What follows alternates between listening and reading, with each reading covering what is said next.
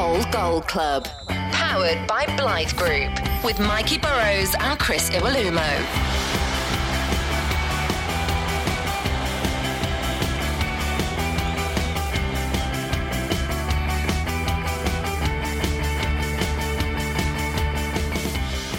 So hello there, welcome along to the Old Gold Club. I'm Mikey Burrows, Chris Iwelumo is along. Are you right?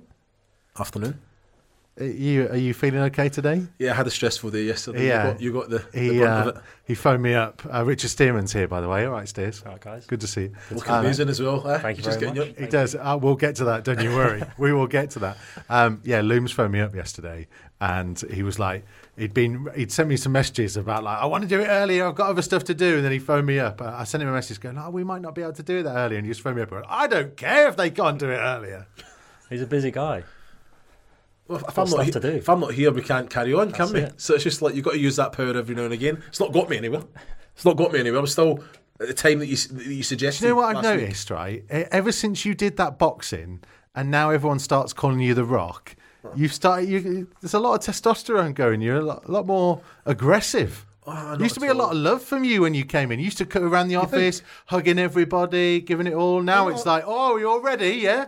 This is what he came in the office earlier, right? Everybody else was out to lunch, and I was the only one in the office working. He's like, "Do you not hear me knocking on the door? I was knocking on the door for 5 minutes, and I had to walk around." I'll stop you right here, right? I'm a nice guy, and I've noticed that you're all starting to take advantage of that, and this is why I've had to mix it up a little bit. I'll be honest, right? I'm walking in the office, the boys, you know what I mean, a bit of banter comes here and there. Yanni's sitting laughing now behind the camera. Josh, where is he? What's he doing? On the phone. Yeah, chained, shock. But it's just there's no aggressive he's gone already. There's no respect. A chap in the door today. What you doing?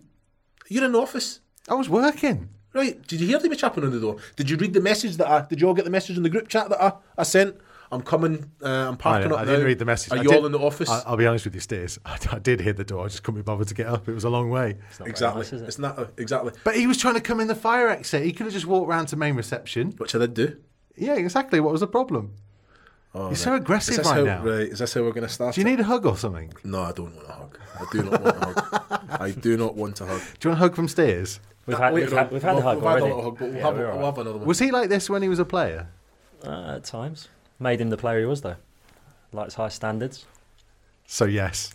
is the point. We're watching back. Someone put out some of the videos of the old debate club that you, David Jones, and Carl Henry used to do. And it is funny because you're exactly the same. Well, some of the topics, you know, it's like David Jones and Carl, like, they're still very close today. You know, I felt like a bit of a spare part, but like some of the topics, I don't know. There's one. I think they went out in a club, and I think David Jones is sat on chewing gum. I never really knew what you're gonna pull out the hat, yeah. And this was one of the topics, you know. And it's just like I just had to shoot them down a couple of times, but they were thick as thieves, so it was me against them more often than not. Yeah, and not just on camera either. I imagine in that dressing room. It was an interesting dressing room to be, Steers. It was. It had a variety of old heads and a lot of young lads, and no, it was good.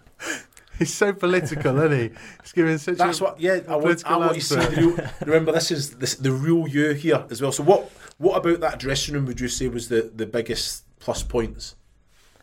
Like I just alluded to there, I think we had that variety, didn't we? We had majority of us were sort of younger pros that hadn't hit the heights yet, that were hungry to hit those heights, and then we had players like yourself that had sort of been there, done that, helping us along the way. Jody Craddock. I think there was just a good mix of youth and slightly older players that were hungry to succeed, and we fortunately enough we were able to do it in that first season. And we will get into the benefits of that squad, I guess, and then kind of what came after that. Because you were at the club for an awful long time. I've known you an awful long time. It's kind of a weird one, actually, because I kind of feel almost as if like we became more friends towards the end. And then when you came back on the loan spell, like I knew you beforehand, but I probably didn't know you as well in that kind of first period as the second period, I guess. Yeah, I get that. I don't know, maybe I just wasn't asked to do as much media in the first few years. No, we certainly became a lot closer towards sort of the end of my first spell, and then me being away from the club even, and then coming back in my second spell. Yeah, I agree with you there. Because do you know what it was for me as well? And I put this out on Twitter the other day about weird and random reasons why you love a certain player. Because, you know, Steers, with the best one in the world, and you know that I love you to bits, in those first couple of years, there's obviously lots of players in the team that take the focus and stuff. It was in the League One season, Looms, when he grew the most magnificent beard that you've seen for a while. And I mean, a lot of the players grew beards in that season, but there's a brilliant photo of, I think it's at Crewe, when... I mean, the selfie with the fan where the fan comes on the pitch to celebrate the promotion, and he's just got this mighty beard, and he's like roaring down to this picture that this fan's taken. And it's just like, from that moment on, I was like, even on commentary, and people picked up on it down the years, I'm like, I'm not having anything bad said about Steers.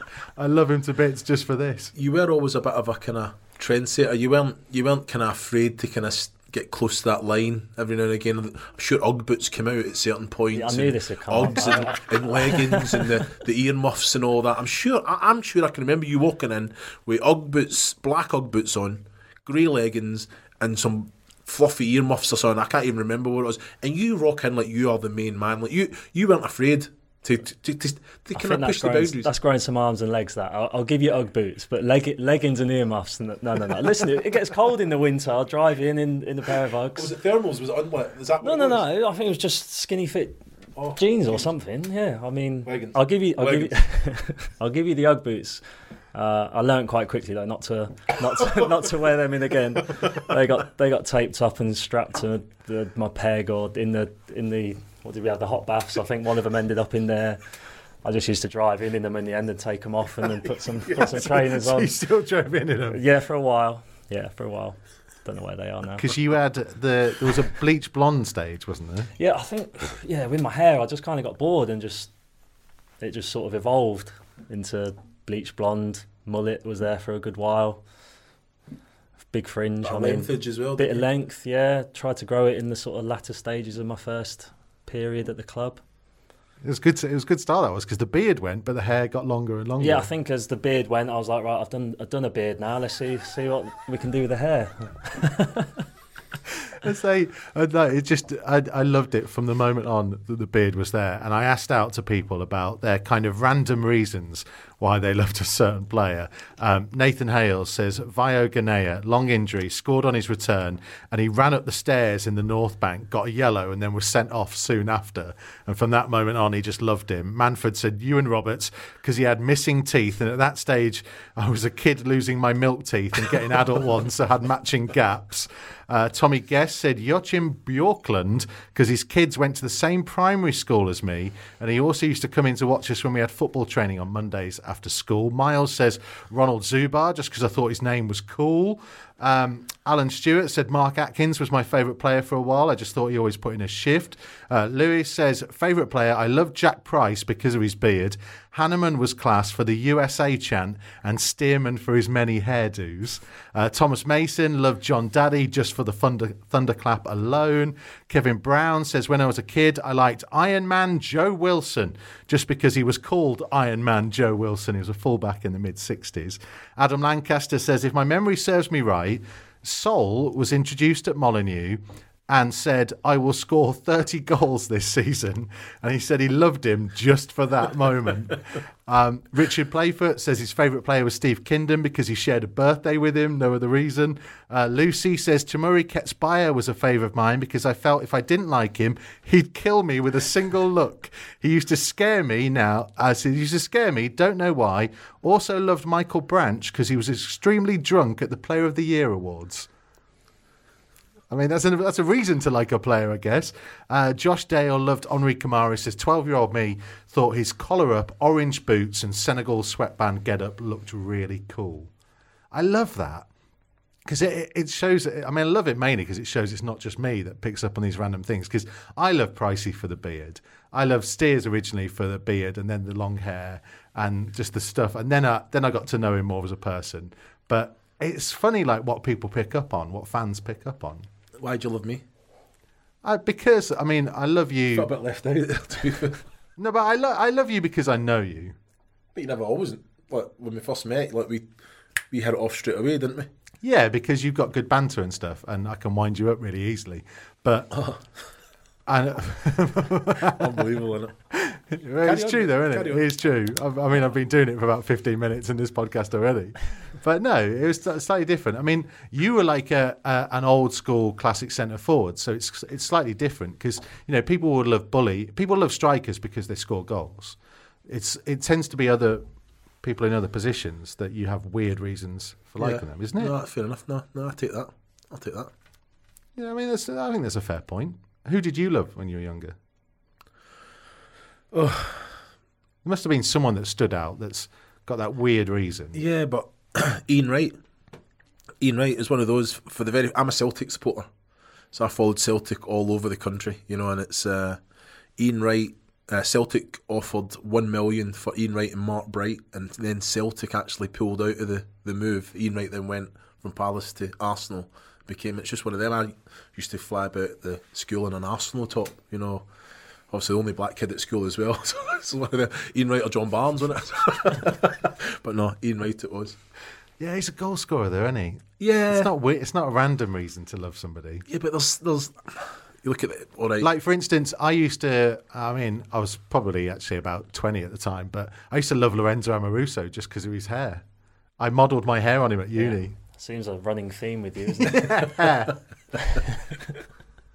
Yeah, it is though, isn't it? Yeah, I mean, Looms didn't have any hair. That's why I didn't love him as a player. Well, did have hair? Looms had also. Oh, you did have a little bit, didn't you? I played with afros. I had the rolls, the braids. Yeah, I had also. He's starting to grow his hair back, by the way, Steers. I can grow. I don't like. I choose to shave my hair. I can grow an afro. Probably have the little wingbacks, mind you. It'd be the funniest afro ever. Be the wee bit, but. Please, will you do it? Well, it depends on what you're going to do for me. Well, I get you in on this show every week. All right. What would you want me to do? I don't know. What's something we can discuss, isn't it? If you grow an afro, I'll shave my beard. It's the hardest bit about it is that after like 2-3 weeks, when it's at that length, it's the transition period, isn't it? Once you get to about 8 weeks, Speak from experience. 12 weeks, then you can start. My daughter can actually do the braids and all that now, so it wouldn't be an issue. But yeah, we'll think about it. We just got a great insight into Steer's character then as well, by the way, because you have stuck by some choices. Yeah, that says a lot about you. You've got to grind through it. Yeah, good times and the bad. You just got to have an end goal and stick to it, I think. I love it. Also, by the way, one thing that we needed to clarify with you before we get into the main show, because you were born in Wolverhampton. Yeah. And your dad worked at Banks's. Still does. Still does. See, we were having an argument about this earlier. Like, because I said to Looms, I didn't presume that he made the beer. No, he sort of. It's hard to explain what his job's. He works in the accounts or looks after a few different pubs and around the area, and I couldn't exactly tell you what he does, but he doesn't brew the beer. But he's works down the road and has done for many a year, and I think he's sort of coming towards the end of his working career. But he's been here for a good while. See, that's quite cool though. That your dad worked at Banks's and then you became a player for Wolves. Yeah, it's quite ironic, really, isn't it? I think a lot of the fans kind of forgot that I was born in Wolverhampton, and because you don't sound it. No, I mean we moved away when I was 4 or so to Leicester. Got picked up at Leicester when I was 10. But my dad still worked for Banks's. He owned a couple of pubs, one in Tetnall, and then the Field House, which is out past what was the hotel we used to eat pre-match in sometimes?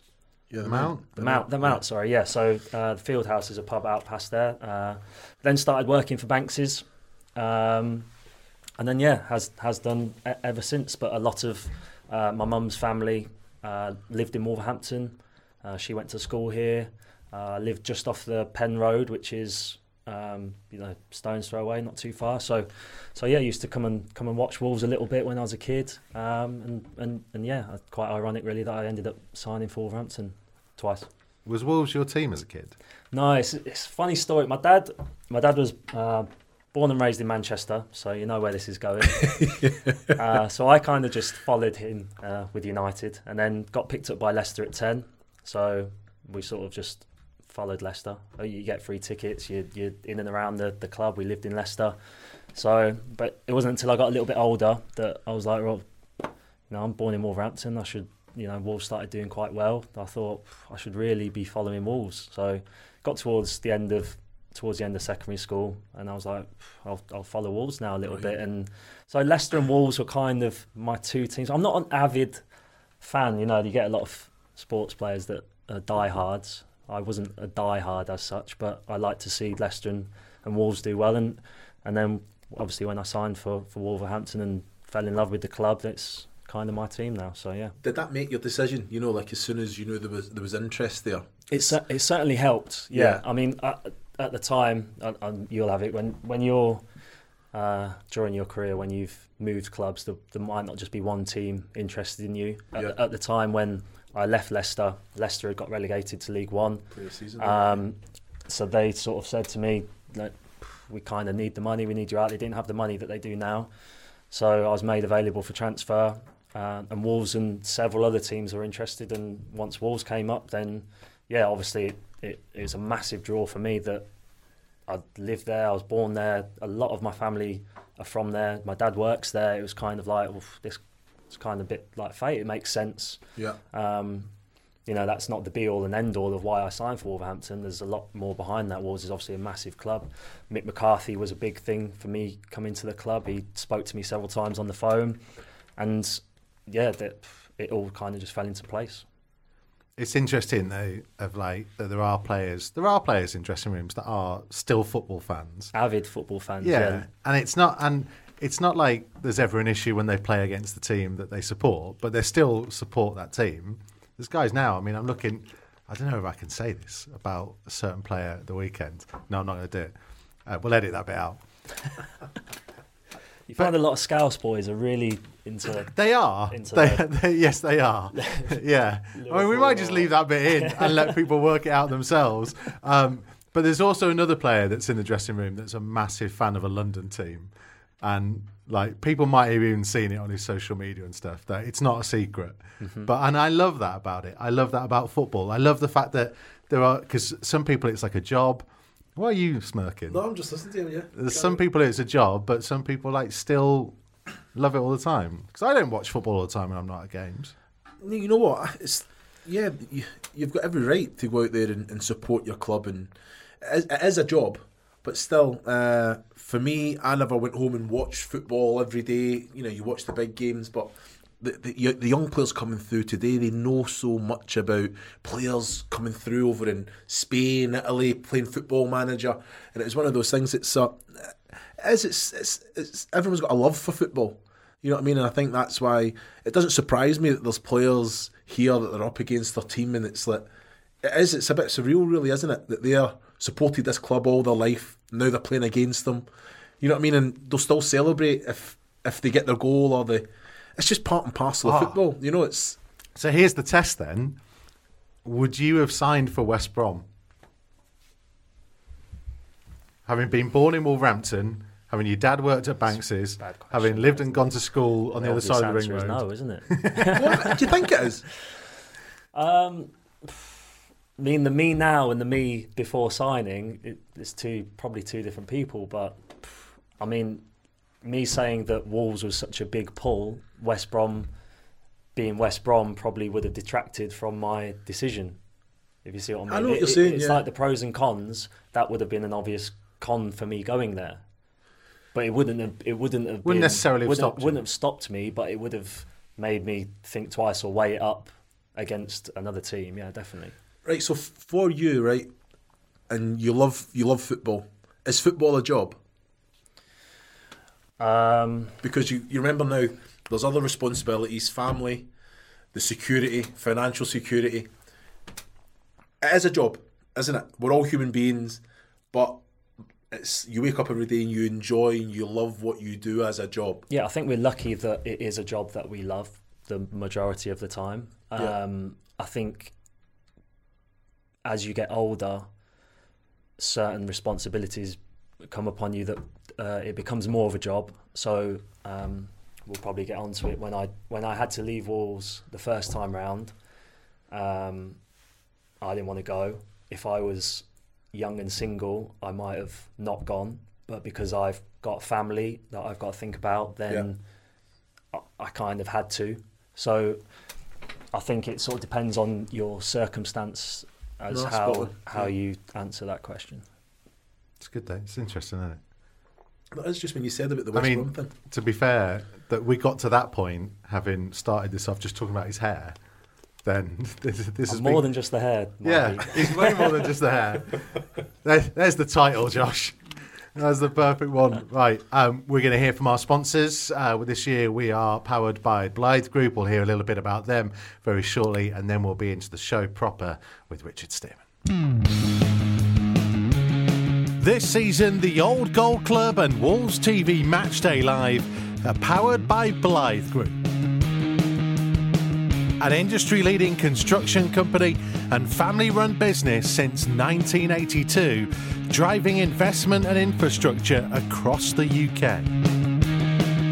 Blythe Group's mission is to provide an unrivaled service based on innovative, bespoke building solutions and comprehensive customer support. If you're a skilled tradesperson and you want to join the team that powers our team, contact their bases in Wolverhampton, Manchester or Maidenhead via theblythegroup.co.uk. Blythe Group, big enough to deliver, small enough to care. Welcome along to the Old Gold Club. I'm Mikey Burrows. Alongside me, as ever, is Chris Iwelumo. And this episode, we're joined by a man who made 254 appearances across 2 spells from 2008 to 2017. 2 promotions, 2 relegations. The man who silenced Anfield. Welcome to the Old Gold Club, Richard James Michael Stearman. Oh, full government name. Yeah. Thanks for having me, guys. Thank you. Because I've only just found out that's your full name. Thank you. Both my granddads, James and Michael. I love that. Michael's a great name. We're going to talk about Anfield because it's a big part of the story. But we kind of have to go back to the very beginning. We've been talking a little bit on our extended podcast, which is available to download in all the usual places, about your kind of origins, the fact that your dad worked at Banks's, you were born here in Wolverhampton and ended up coming back. And 2008, suddenly Leicester have gone down and Mick McCarthy says, come here. Never any doubt? No, not really. Like we said earlier, Leicester, I got picked up when I was 10. Played first team football from quite a young age, 17, managed to rack up 150 odd appearances, unfortunately went down to League One. They needed the money, I wanted to progress my career, so a few teams said they were interested, Wolves being one of them, and jumped at the opportunity to join a massive club. At the same time as him? Yeah, well, obviously before we were talking about, you spoke a couple of times to Mick before you actually joined. What was your impression of Mick McCarthy? Because in the exact same summer, I had many conversations with him. So what impression did he put on you? It's funny actually. The first time he rang me, I was away on a lad's holiday. I was in Iron Appa with the rest of my youth team. My agent pre-warned me. Listen, like this has gone quite far down the line now, so it looks like I was going to sign for Wolves. So he was just like, listen, answer your phone. Go, make sure you're sober. Go back to your hotel room. Get in a quiet room, and Mick McCarthy's going to ring you. Just be yourself. Tell him about yourself and what you want to achieve. Blah blah blah. So I get the phone call. Mick rings. I'm a bit nervous. He's obviously a top manager. Steers. Like, you know how he is. And yeah, he didn't know there was an impression. It's not bad, is it? So he didn't really need to sell it to me, of course. Wolves is such a massive club. Obviously, my family, we spoke a bit before, I've got a little bit of history with the city. And yeah, it's just something that I really wanted to be a part of. And like I say, he didn't have to sell the club to me or anything along those lines. It was sort of, when I'm back off holiday, I'm signing, and that was it. And the rest is history. Right, I'll ask you something then. Right, so centre back or full back, you good footballer, can play anywhere. You could probably play midfield, probably have done. Would you say that's a negative as a footballer? Because you found it hard to kind of break in earlier on because you could just go and utility, you can play here, there, and everywhere. What would you say now? Would you say that if you had the opportunity to do that again, you would nail down and say, look, I'm not playing full back, I'm a centre back? Or Initially, no. I thought it helped me. Growing up through youth team, I was always centre half. Obviously, playing against lads sort of my age and a few years older, like I could hold my own. But coming into a man's world at 17, playing against someone like yourself, you'd end up bullying me. So I got pushed out to right back on becoming a first team player, which was a bit difficult because I'd never really played there. I wasn't trained or educated as a fullback. I was a centre half. I played England youth team as a centre half. That was my position. But I understood that in order to survive or play, I had to evolve a little bit and be a right back. And playing for Leicester, I did play a lot at fullback. Although when I joined up with the national team, I was back to centre half, or if I played in the reserves, I was centre half. And Mick, that was one of the things Mick spoke to me about. He was like, "Listen, I've seen you play a lot in the reserves and at fullback, but I want you to be a centre half. You're coming here as a centre half." So I was like, "Perfect. That's music to my ears." I wanted to be a centre half, and but as it transpired at Wolves, I sort of played quite a little bit at fullback. Whether that be on the right, I played 5 or 10 games at left back. Yeah. And it was, you know yourself, you'd do anything for Mick. He was like, "Listen, I need you to play fullback." I was like, "Not a problem, Gaffer. I'll play there for you." But eventually, I wanted to transition into centre half, and I think as my time at Wolves sort of evolved, I moved away a little bit. Certainly after the Premier League season or the last Premier League season, I sort of established myself at centre half, I thought, and I think I've rarely played right back since then. That's the thing, that by the time you nailed down being a centre half, things had started to go badly for the team. Yeah, and unfortunately for myself, it just kind of happened that way. That Mick liked a centre half out there, didn't he? He liked to be quite defensive minded, as it were, and we did have some great fullbacks, better fullbacks than me. But yeah, I found myself out there quite a little bit, which wasn't a problem for me initially. Like as long as if I'm out there, like I'm not bothered, and I'll do a job for Mick, whatever he needs from me. I'll play wherever he wants, and but I did see myself as a centre half, and that's where I wanted to play. I felt that was my best position, and yeah, I think in that final sort of season in the Premier League, I think it's the most I've played in the Premier League appearance-wise that season, and they were all generally at centre half. Because you look at your appearance numbers. I mean, you made 40 appearances in that first season of the promotion, and then 18 in the first year in the Premier League, and then after that, it's actually in the high 30s. You were kind of that regular from it. I guess, is there sometimes a feeling that because you were a youngster when you joined, and because you've been a bit of a utility man and able to play in other positions, that you kind of get overlooked a bit and people take you for granted a bit? Yeah, I mean, you can do, maybe from a perspective of starting games. If you're nailed on one position, you're either in or you're out, aren't you? You either start or you don't. Whereas a utility man, you're always involved. So I want to be involved all the time. So whether that's if I'm starting or I'm on the bench, as long as if I'm in and around it, because of my utility, maybe that's why I've racked up so many appearances, because I can come on in several different positions. But yes, I mean, like I've said many times, I wanted to be a centre half, and that's where I've sort of found myself the last decade or just under of my career. You said there about you would do anything for Mick, and it's something that's probably been echoed by every player that's played under him. Why? What effect did he have on you then? So why? Because I'd say the exact same. But for you personally, why would you do that for him as a manager? I think because of the respect that he had of not just me, but I think 99% of the players that have played under Mick, that he sort of had. I mean, he is that father figure. He is dad to a lot of us. I mean, how many managers will you see now and still call Gaffer? Yeah, I know what you mean. Mick, yeah. And that's probably it for me, bar maybe one or two.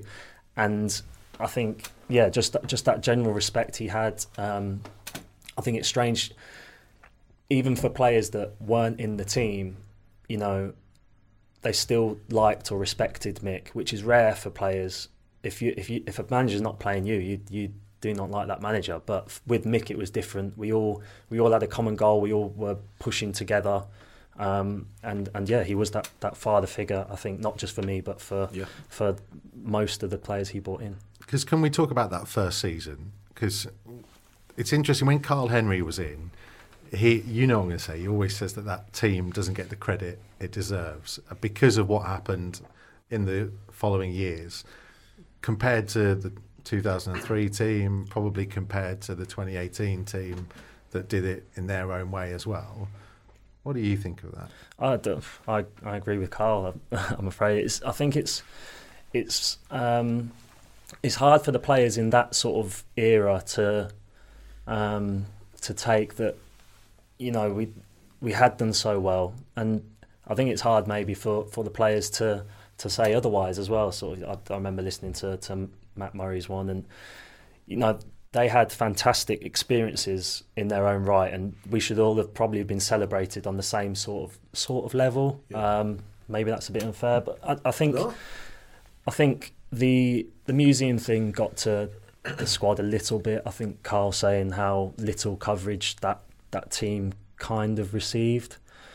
I don't know. It's a difficult one for that team to sort of swallow. I don't know. What are your thoughts on it? Well, do you know what? I was having this debate with Michael Kitely the other week, and I was saying, like, the museum thing is a thing where, because it was built around that time, wasn't it? It was like 2010, 11 kind of time when it kind of came through, and you guys were all still playing. So you weren't going to go in the museum when your achievement only happened 2 years ago. Do you know what I mean? Well, it's still past experience, wasn't it? It's still an achievement, isn't it? Yeah, but they're going to change it now then and put why put anything at all? Was it not just a poster? No. Just a poster that was put into the promotion squad. Look, I'm not here to defend the museum. I didn't build the museum. But my view was that, like, I could understand why there wasn't a big deal made of your group at that time. Now there might be an argument to make a bigger deal. Yeah, maybe because it was so fresh. Maybe the team that came up through the, I mean, the stats don't lie, do they? The team that came up through the playoffs came straight back down.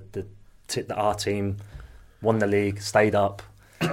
So you would have thought they'd have got a little bit more recognition, but I mean, is that just being a little bit bitter? I don't know. I think on the date of the museum coming, that was when Wolves were on a decline, wasn't it? So again, it's one of them giving credit to a squad of players, a great squad of players, when things aren't going great, would probably rub a few people in the wrong way. Yeah, I mean, I still think that a massive part of it is that because so many of you are still playing, that, you know, you don't go into the museum until your kind of time has passed a little bit, because the museum celebrates the club's past, whereas you were the club's present at that time. And I say that's just my view on it. I understand why some of you feel frustrated by it, and especially because that 08-09 season kind of gets overlooked sometimes in the realms of just how good, I mean, this big guy scoring goals in the early part of it, and the way that campaign evolved coming out of a year beforehand that hadn't been that great, especially like scoring goals, missed out on the playoffs on goal difference, and then the way you boys took to it made such a difference.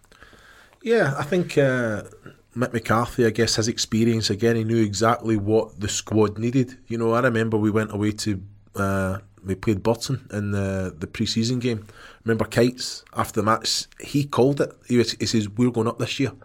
It's just weird when you think, he says, we've got everything, we can bully teams, we can play football. And we did, we just went, we played an expansive game that we knew that we just had goals coming from everywhere, you know, with the quality that we had. You know, we never feared anyone, I don't think, that season. You know, there was some big teams, but we were I think we started well, unbeaten, and we just hit the floor running, really, you know, so it was always going to... I don't begrudge the playoff team getting the amount of hype they do, or the team currently, they deserve every accolade they get because they're unbelievable. It's just maybe that 08-09 team should get a little bit more to even it out. Well, as I say, there is always an issue because the 08-09 team, many of them were part of the decline. And the big question that we always ask to any of you guys that come in that were part of it is why? What happened? Why did it drop off in such a such a way? It's a tough one, isn't it? I mean, the Premier League's obviously the best league in the world, and it's tough for anyone. And then we lose Mick when we're still doing all right, and it then becomes a tough task for TC and the squad, and we're kind of on a downward slope from there. We're uphill battle, as it were. After that, it's a hard one, isn't it? We chopped and changed. We brought in Stoller. He tried to play a certain way, brought in players. Then there's still a lot of players there that are from Mick's regime, and TC's still hanging about the club, and does Stoller really want him there? No. So it was kind of a weird season. It was tough. I ended up going out on loan in the January, and no, I don't think anyone envisaged that we would go down, but we were certainly going to struggle, I think. And yeah, ultimately it ended up we got relegated. You know, the Mick thing, was that a massive shock to the group of players? Because like you say, they look at him as a father figure, but when he went, and he was probably, rightfully and probably in hindsight, if they kept him in, that was a probably chance. Was it that bad? So if you're saying that, then it was that action of him being let go was probably the right thing then. Listen, this isn't about me and my views. I think that it's interesting that you're not the only player who said that you would have had a better chance if Mick had stayed. 1,000,000%. Because from the outside, there will be fans who will say that you weren't winning games at the time. But when he got were we 17th maybe? I think the win at QPR had come, which ended a really barren run. But then obviously the Albion game happened. Yeah, I mean, when the Albion game happens, we're all thinking, this could go one way here. Mick could be getting the boot. But we didn't want that as a squad. Or 99%, I'm sure there was one or two players that maybe weren't playing that might have. But as a squad, we didn't want that. So we were hoping that he wouldn't go. So I think after we had the meeting, and Mick was like, well, that's me, guys, I'm gone. And we're all just sat there in silence and shock, and TC's there and he's getting emotional, and as soon as the meeting finished with Jez, and you know, it's sort of like, right, lads, let's continue as what you're doing. And we're like, it's a real body blow that Mick's gone. He has built that team. All of us in there were playing for Mick and the club. We were here because of Mick. And like I said, he was that father figure. I think every one of that team, straight after that meeting, went upstairs to Mick's office, knock on the door, you know, thanks for everything, like, we gutted for you, we didn't want this to happen. And I've never had that as a player throughout my career, where you know, a manager had meant so much to a team. So it was a tough period. And then for Terry, I mean, you know, a great experience for him to become a manager, but it was a tough ask for him to, you know, I remember listening to his podcast, and it was like, if he couldn't do it with Mick, how was he going to do it on his own? So yeah, I mean, it was a tough period, but I would have definitely said that we had a better, and even if we go down, who's better to bring us back up than Mick with that team? No one. It's Mick. So, I mean, so on to you now. Like, so after relegation in the Championship, new manager comes in. You're not really in favour, but again, the ultimate professional. You just keep chapping at the door, doing what you can in training. How difficult was that? Because obviously you had the opportunity then that you had to go leave a club that you've been at for many years, had great success. So how difficult was that period for you then? Really tough. I remember Stoller came in, and we were in Ireland. What was the hotel we used to pre-season at? Carton House, was it? In Dublin. So he comes in, has a meeting with everyone, come in, sit down. So where do you see this season going? Like, where do you want to play? I know you played a lot of centre half and right back. And I said, centre half. I'm a centre half. I've had to play quite a bit of full back, but I want to play centre half. I'd just seen out a Premier League season at centre half, and he's like, oh, yeah, quite a few boys want to play centre half. You're gonna play right back. And straight away I was like, that's not my. I want to play centre half. And instantly it caused a little bit of friction. I think Zubar had gone in and said he wants to play centre half. We've got Raj, we've got Berra. I'm thinking to myself, like, I might not really play too much here, and then a few things happened throughout the season. Stoller's chopping between me and Foles. I'm in and out of the team, and certain things happen. Like, I'm a big believer of if a team wins, they probably deserve the chance to play the next week. Something happened. We'd beaten Ipswich maybe away, got a clean sheet. I'd done really well, played fullback. Comes to the next game, names the team. I'm not playing, and that's the only time I've really fallen out. I would say fallen out with the manager. I went to see him and just lost my temper a little bit, and I regretted it. And I've never done that again with another manager, and it kind of just tarnished our relationship a little bit. And it was a frustrating period for myself because Wolves was my team, and I wanted to play and I wanted to help, and we'd just been relegated, and then we'd not performing well, and Mick's gone, and I want to be out there. I want to fight for the club. I want to play. I want to win points. I want to get us back up the league, and I wasn't really getting that opportunity. And then Stoller gets the sack. Yeah. Dean Saunders comes in, and I think, okay, maybe I could get a little bit of a fresh start, and the same sort of thing happens again, and I wasn't really involved, and a few things were said to me that didn't quite happen. So I thought, and then Mick rings and says, "Listen, I need you to come and play for me." So, that transpires into me going to join Ipswich. You said there that you went in and got angry. Now then, you followed that by saying, "I wanted to play. This is the position I wanted to play." How can that meeting go wrong? So you felt yourself that you stepped across the line then, or you said you got angry.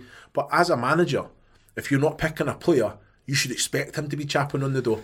Well, I think that comes from how we all experienced Mick, how he was we've all sort of grown up with him, and how he acts with his players and his management, and he's by far the best manager I've had at that. So yourself, Friday morning comes and TC's the Grim Reaper. He's coming round and he's poking his head round. Oh, have you seen Steers? And I've got my head like this trying to, if he didn't tell me, he can't drop me. Do you know? So Mick was great. Like he'd be like, "Listen, Steers, I'm going with such." And if it was me at that point, I'm Foles is playing, or Bearer's playing in there today. You've been great. Just keep doing what you're doing. You'll get your chance. Blah blah blah. And then when it goes the complete opposite way, and I think Stoller had his ways, and communication maybe with the players wasn't. He felt that he didn't have to do that, which is fine. Like, he's got his principles. So I just growing up with Mick and being used to Mick and sharing the same sort of principles, it was tough for me then, to take. And I like I said, that's probably one of my biggest regrets, is just that one conversation I've had with the manager, and I've tried to be more professional since that, and just prove people wrong other than air my frustration straight off the bat. Yeah. In a way, was you being away from the club for that 6 months actually a slight blessing? Because when the second relegation happens and Kenny comes in, an awful lot of your former teammates get swept into the bomb squad that we had Roger Johnson on and talking about it in a previous episode. But you didn't. It was kind of you and Dave Edwards were the two that survived, really. I wouldn't call it a blessing, because I didn't want to see Wolverhampton relegated. Yeah, of course. So, I've gone out on loan to play, and to play for a manager I want to play for. Obviously that I respect and whatever. Not that I didn't respect Stoller. I'm just saying I wanted to. If I was going to leave for anyone, it was Mick. And at the time, Ipswich were bottom of the table, and that didn't bother me, because I wanted to just play and I wanted to, be with Mick again and whatever. So. So on leaving Wolves, that wasn't in my thought plan that they're not doing great, they're going to get relegated. I just wanted to go out and play some games. But as it was transpiring, Wolves ended up struggling, and it was frustrating for me because I wanted to be there and help and play, and not saying that I would have changed anything being back, but I know that, you know, it probably meant a little bit more to me than possibly some of the other players. And yeah, I mean, I didn't want to be out on loan. I wanted to be at Wolves, and like I said, I wanted to be a part of it and help. But what did Kenny say to you then? So was it made very evident that you were in his plans? Yeah, definitely. As soon as Kenny came in, I didn't quite know where I was going to stand. The club have gone down, but I've not kind of been a part of that. So am I going to get tainted with the same brush? But Kenny was the opposite, really. Sort of said, listen, like, you've gone out, you've done well on loan. I want you here. I want you to play. Although at the time, it was a little bit up in the air because I'd done well at Ipswich, they might have wanted to sign me, or I might have gone elsewhere. But he sort of, you know, said, I would like you to play. I understand there's, you know, other things going on in the background, but if you're here, you will play. We're going to come back to a lot of that in the League One season on our podcast Extra, which is available to download from all the usual places. Well worth listening to for much more from Richard Stearman. I just very quickly want to get onto this whilst we're on our Facebook and YouTube and social media show. On you then, when you leave, so you've had a couple of years back in under Kenny, and you were Player of the Year, and then suddenly 4 games into the campaign, you're gone. And I remember that day because you were on the front of the programme. That's how little the media team knew that you were going to go. You were the main part of the programme that day, but you weren't. I turned up at the ground and it was like, you're not going to believe this, he's not in the team. Yeah. What happened? Where do I start? I mean, I remember at the back end of that season, I was driving to Telford for the Player Awards night that we do. And on my way, I get a phone call from my agent. And I'm thinking, he's wishing me good luck, because I was nominated for a couple of awards. I've just come off the back of a great season. I'm up for Player of the Season, both player. And he said, listen, I've got Fulham being quite persistent with me. I think something might happen here. They might put a bid in. I was like, shut up. I'm just about to potentially pick up an award here. I've had a great season. I'm like, not interested. I'll give you a call after the awards. And it just kind of didn't really go away. And you know how football works. Yeah. Out of the 3 parties, buying club, selling club, player, 2 out of those 3 have got to be sort of willing to do something, and then sort of persuade the third to jump on board. So this kind of didn't go away all summer. So Fulham are obviously keen. I'm not that keen. So something must be happening in the background. Wolves potentially giving Fulham a green light that, yeah, maybe at the right price Steers would be available. So I come back in from the season and it's still not really gone away. My agent's like, no, they're still kind of on the phone to me. Something's happening in the background. And yeah, started off the season, I was club captain. Not club captain, I was standing skipper. Danny was injured at the time. We started well. I'd managed to pick up those awards, and then Kenny pulls me in before that game. Pulls me into his office. I was like, here we go, like he's dropping me or something. He says, listen, the board have accepted a bid for you from Fulham. And I was like, well, so I don't want to go. That doesn't interest me. It's like, listen, the board of Jez has been on, the board have been on, they've accepted the bid. And at the time, I was in the last year of my contract, but I had an option year in the club's favour. So Kenny says to me, well, I don't really want you to go either. So I'll give the board a ring now and let them know. And I said, listen, like, just give me my option year. I was getting offered much better money at Fulham and more years. Just give me my option year. I'm happy. I don't want to go. I just want to stay here and play. And he said, right, I'll ring the board. And they came back to me, listen, they want the money, they want to sell you. You won't get your option year even if you stay. So it's probably in your best interest to go and speak to Fulham. So I was like, wow. I didn't know where to go from that. I rang my missus, she's crying down the phone. We're sort of like, don't really know what to do here. So that's sort of how it transpired. And what I said to you before on air, I think if I was younger and without my wife and children, then I might have sat tight, and I would have been on the free then anyway. But you've got to think about other things and family and yeah, like that's no slight on Fulham, because it's a great club and it's a big club, and I was lucky that they wanted to have me playing for them. It was just at the time, I didn't want to leave Wolves. I was playing some of the best football of my life, and I was picking up awards, and we were playing quite well. So that's just the way it goes in football. But it wasn't something I particularly wanted to do at the time. No, I mean that period, because Sacco had gone that summer and hadn't really been replaced, and then you go, and I don't think Bennett was that happy at the time, and obviously would eventually leave in the January, and it just felt like a team who had been on the verge of the playoffs the season before dissipated, went in an instant. Yeah, it was a shame. It was a shame how it transpired. I mean, every player has their price, doesn't they? And Fulham hit the price that managed to get me out. That's just the way football is. I mean, did I want to leave? No.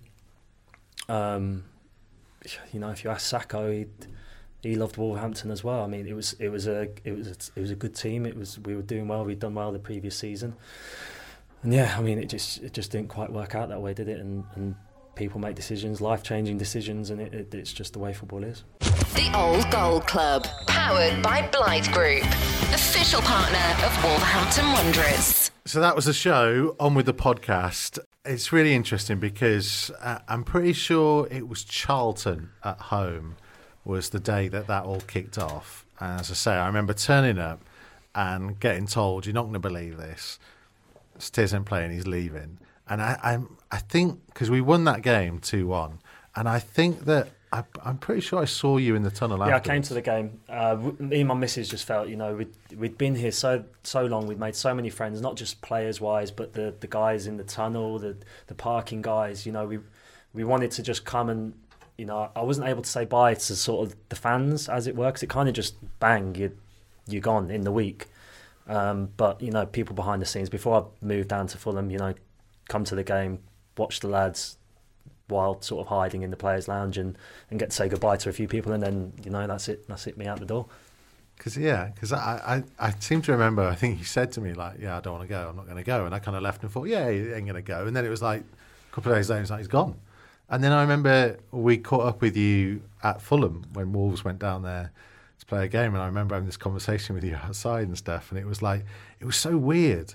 It was so weird seeing you. It was a bit like it sounds terrible, but it was like a bereavement when you left, because you had this sounds stupid as well. He had such a specific car parking space at the training ground that was like the best space that anybody had, because it was the one that on the end. And I remember, like, Josh, who's over in the back, used to nick it loads. We'd try and turn up on a week and try and get that space on press conference day, because for a while nobody parked in it. Because it was your space. That's respect. Yeah. That's true, though, isn't it? He's laughing at the back. He knows that he nicked it because he's precious about his car. But, like, it was your space. Yeah, it felt like it as well. Not just for me, but for, like, the rest of my family as well. It was like a little bit like a bereavement. It was, it was what we all loved and wanted to do and be a part of, but it just didn't transpire that way. So on the other side of that then, so when the opportunity came up to come back, how are you feeling? Well, over the moon, jumped at it. My missus was crying again, but happy tears this time. It was, I had a tough time at Fulham a little bit. I without speaking too much about it, I'd played a lot for the manager, and then he gets the sack, and then I have about 3 interim managers, and then not the current manager, Jokanovic comes in and wants to change the team, and I find myself out the team. And I'm down in London on my own kind of thing. My life is up here, so my wife and my children are sort of in life up here. And by the end of the season, the manager sort of says, "Listen, that they showed me a lot of respect. To be fair, I've got a lot of time for how they dealt with it. I wasn't group 3'd. If you're here, you're a first team player. You will train with the first team. But if something comes up, you are free to go." So I was like, okay, fine. Trained really hard through the summer, come back, do really well in all the fitness testing, train hard, not particularly involved with games as such, and then get the call from my agent. You wouldn't believe it. I've got Kevin Thelwell on the phone. Wolves would like to take you back. Would you be interested? I was like, come on, mate. This is a dream come true. Of course, I'll do whatever it takes. Sacrifice whatever, money wise. I'm not interested. Just get me back home. And it was happened really quickly. I think I got a little bit lucky in that it was sort of the start of the Fosun money era, and they brought in a couple of players, and they were after a centre half. I don't remember his name, but quite a big Portuguese centre half, which fell through. Needed another centre half, and Kev Thelwell's obviously put my name forward. I think he came to watch me. I actually captained Fulham in a cup game. We beat a Premier League team at Craven Cottage. I happened to play really well, and not knowing that he was in the crowd, but in the back of my head I'm thinking, I'm in the shop window here, I've got to play well. Luckily enough, Kevin was there, knew me obviously from my time, and he put my name forward. So I've got him to be forever thankful for bringing me back, and the board for bringing me back again. And to get that phone call, it was, I couldn't wait to speak to my missus. I was like, you never guess what, I'm coming back. And it's a funny old game, isn't it? Yeah. I leave, and then a year later I come back, and the first game back was very special for me, really emotional as well, to hear my song go up, and the roar from the South Bank when my name gets cheered. I was welling up. I'm welling up now thinking about it. It was amazing, and to have all my family there and be back, and it was great. I was going to say about that reaction when you first went back out there, because you've not always been universally popular with a certain group of fans, I guess. Probably still not now, but to come sort of full circle, and to not just that, but I didn't get to. I've said it before. I didn't get to say goodbye to the fans, and now I'm back, and to be so well received, coming back. Not a lot of players would get that, and that was a big thing for me, and that was real proud moment. Yeah, it was hard though, wasn't it? It was difficult. In that season. That season, I mean. Yeah, I think I only played a couple of games, and then the boys did well. I think I picked up a little injury, gone to Newcastle. I think Dom and Courtney played together. It might have been a cup game, or we might have played them back to back or something anyway, and they'd done really well, and they deserved to carry on playing, and I just sort of found myself out of the team or on the bench again, which, I'm back at Wolves, so it doesn't really matter. Like, obviously I want to play, but and then Walter obviously goes, and Rob comes in, and then Paul Lambert comes in and is like, listen, I need you to play. You're going to play, and I think I saw out his time here, and it wasn't a great season, was it? But it never felt like Walter really knew. I mean, I loved Walter to bits. I've gone on record before as saying with me he was absolutely fantastic. It never felt like he quite knew what his best team was, because there was a lot of players that came in, so there was a lot of tweaking. You mentioned like Dom Iorfa suddenly was in at centre half for a little bit, then he was kind of back out at right back, and I think it was a strange time, wasn't it? I think, with all due respect, Fosun are kind of new to football. I might be wrong in saying that, but it just felt that they were getting pushed players, and we ended up with a massive squad and a lot of change, and it just didn't, like you say, Walter didn't quite really know his starting team, and it kind of just didn't click, did it? And it was so big. Did he rely on like experience of the squad, certain players in the squad? Obviously as a manager you've got to kind of set the stall. No, not really. And that's why. So you come as a experienced player then, aren't you? And it's like he comes in. I think a manager, he has to have the kind of the dressing room govern itself, no matter what he's getting pushed. I mean, that dressing room. I say, Steve says like there was literally no spare lockers. No, I mean, I'd only left a year ago, and the place had completely changed personnel-wise, and the whole feel around the club had completely shifted. And I come back into the dressing room thinking, get my old place back and my old car park space, and no, everything had changed. There was so many new faces, and I think the club suffered a little bit at the start because of that, because they didn't quite find the right balance. Yeah. Obviously that. It's gone on to amazing things now, but at the start it didn't quite work. but then it progressed and it did. But we also had one of my favourite ever days commentating on the team was that day at Anfield in the FA Cup, because you'd got through Stoke in the round before, which was a good performance. I think Doc scores a wicked free kick. Yeah. Costa scores a great goal in that game.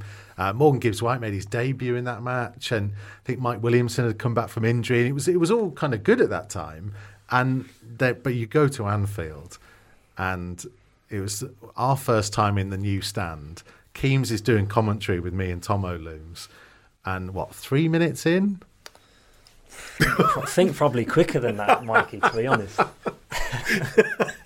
It was kind of our first attack, wasn't it? So maybe it was 1.5. I'll give you 1.5, 2 minutes, maybe, something like that. Boys will tell you. Come on, take us through it. Well, sort of, I think the cup was the shining light of that season, wasn't it? It was kind of what we were hanging on to. The season was sort of petering out. It wasn't going great. Other than that, Morgan making his debut, Helder was a shining light of that season. And the cup, I didn't actually play in the Stoke game. The round before, he'd left me out. I was playing in the league side, and he was shifting the players around a little bit. And yeah, I remember. It was funny. I was playing next to Courtney, and we get a free kick wide early on. And 53 seconds. I told you, it was miles off it. It felt like longer.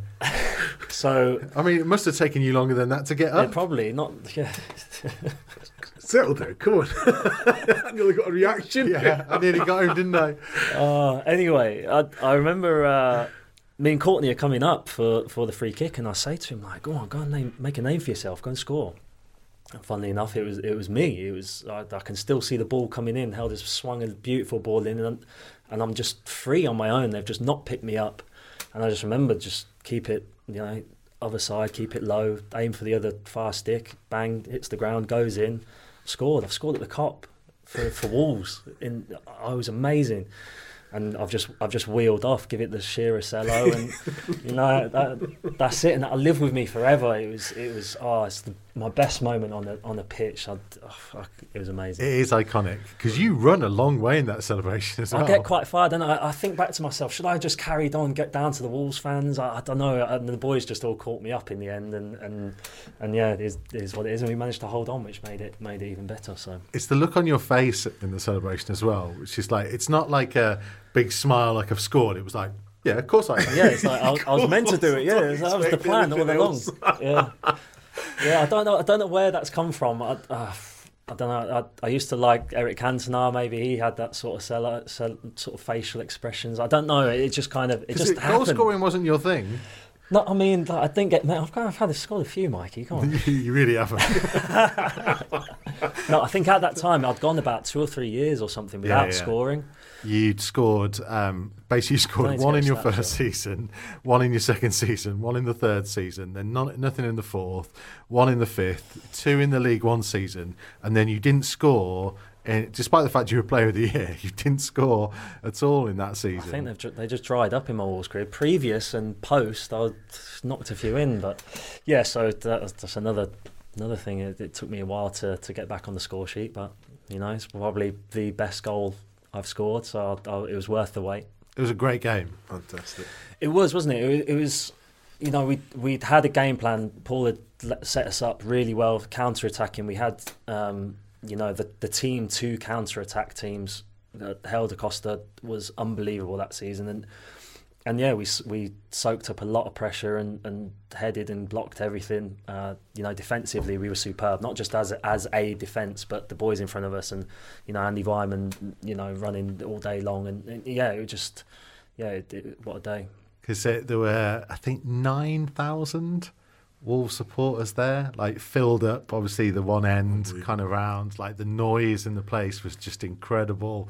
The fact that even like at 2-1, like John Daddy goes on this incredible run. Nearly scored, yeah. Yeah, and it was like, honestly, and I mean, we've experienced some incredible days since, don't get me wrong, but that, because the way it had come from the season before had been kind of so down, to commentate on. I think there were 4 goalless draws in a row at home and stuff, and it felt everybody needed that day. Yeah, everybody needed it, that release, and it honestly, I remember the final whistle going, and Keames was just like, I want to get downstairs.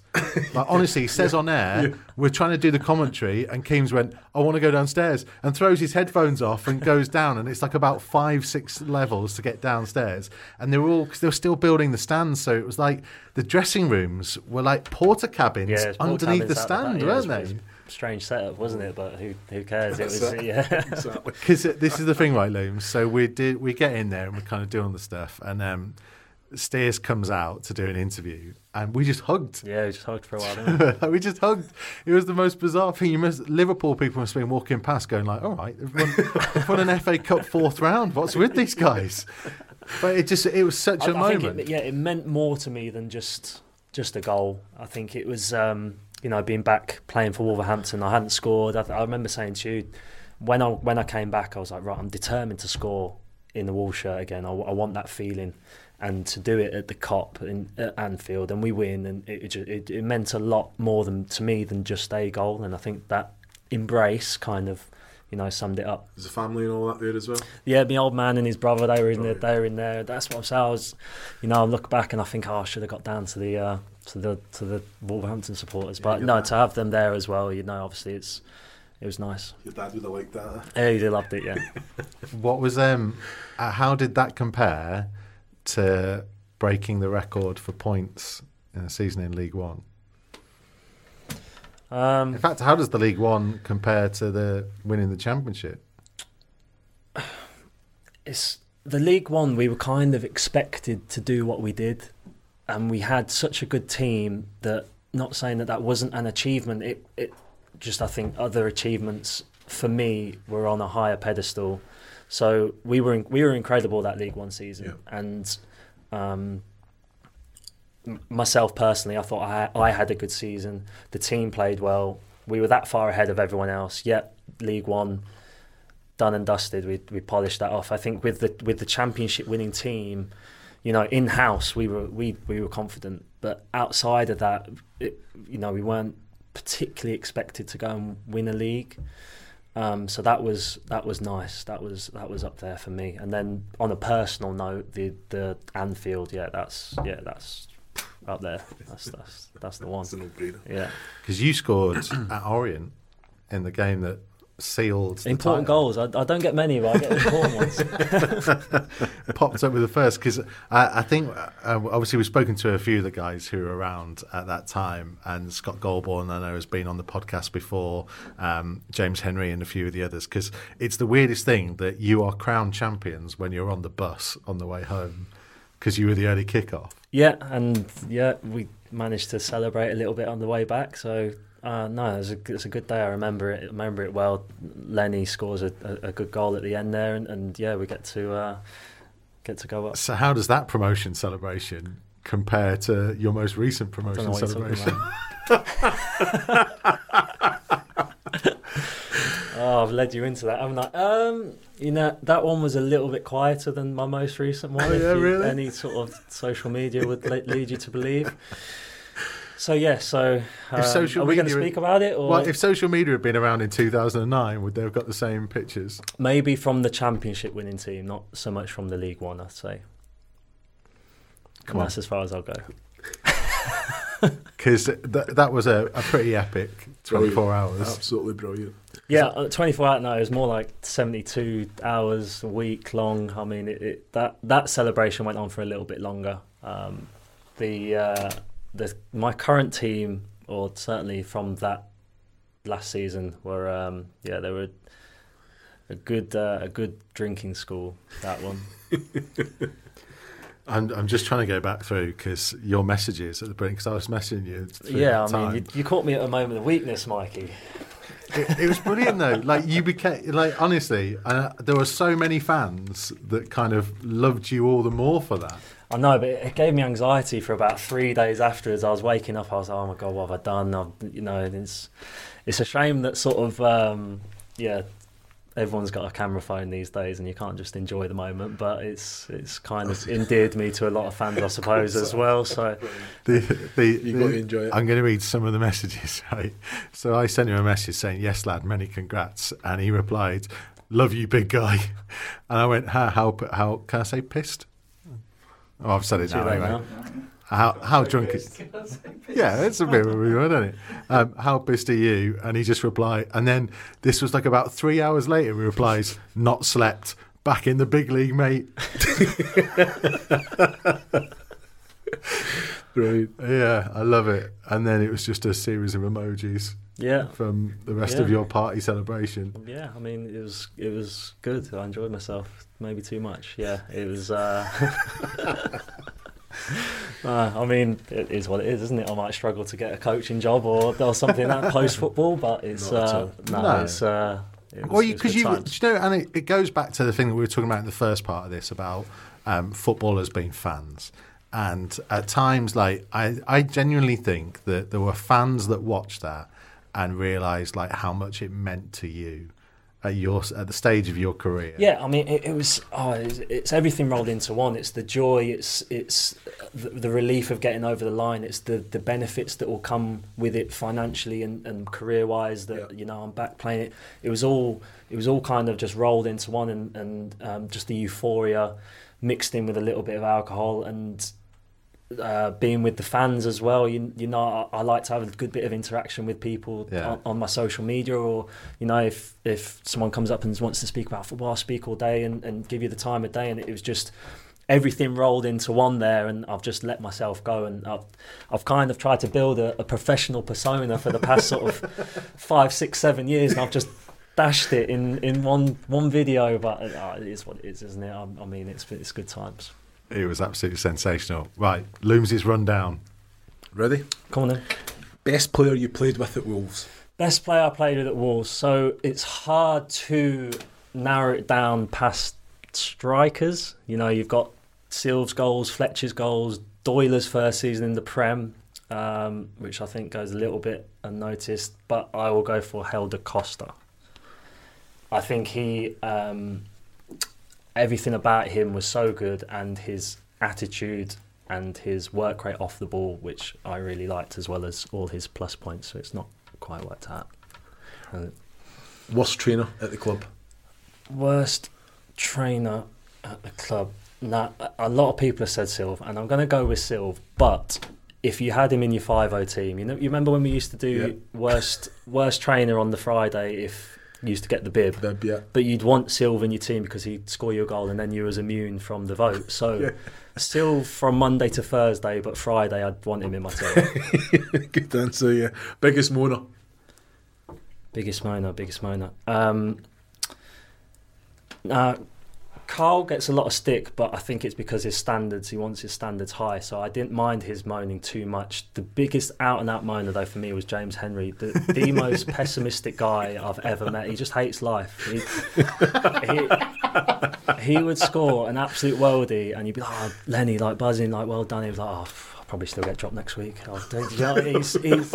He just moaned at everything, and I think he just enjoyed moaning. Lenny, brilliant. Who was your best friend at Wolves? Best friend, I had a few, and I've still got a lot. We're lucky that a lot of us live quite close to each other, kept in touch.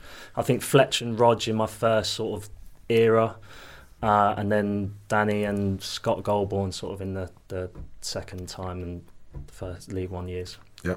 Best and worst dress sense? Best. You're quite sharp, big man.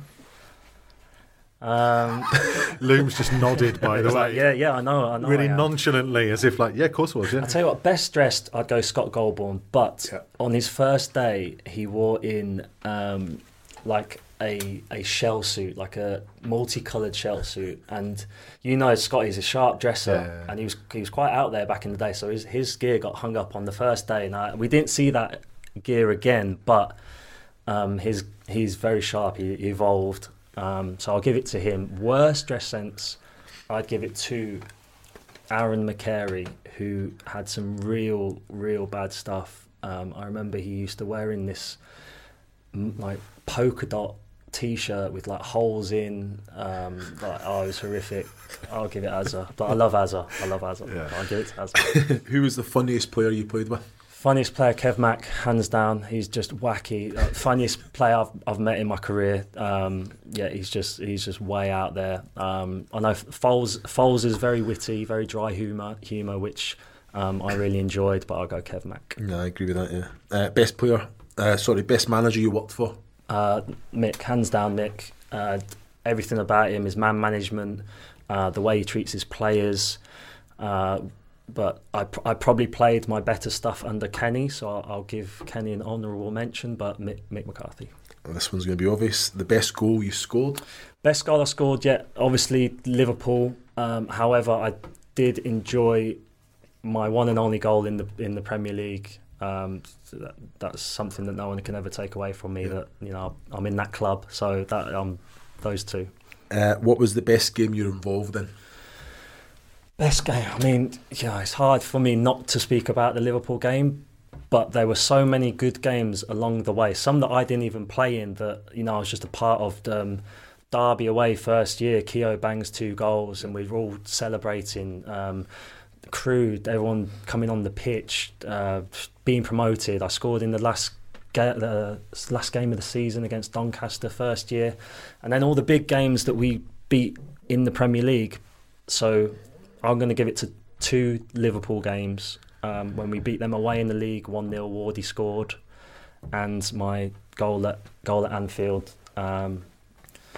I'd give it to those 2. Just before you do the final one, an honourable mention to one that I thought of the other day when I knew you were coming in was a game away at Cardiff in the season where you were Player of the Year, and I think we won 1-0. Sacco scored.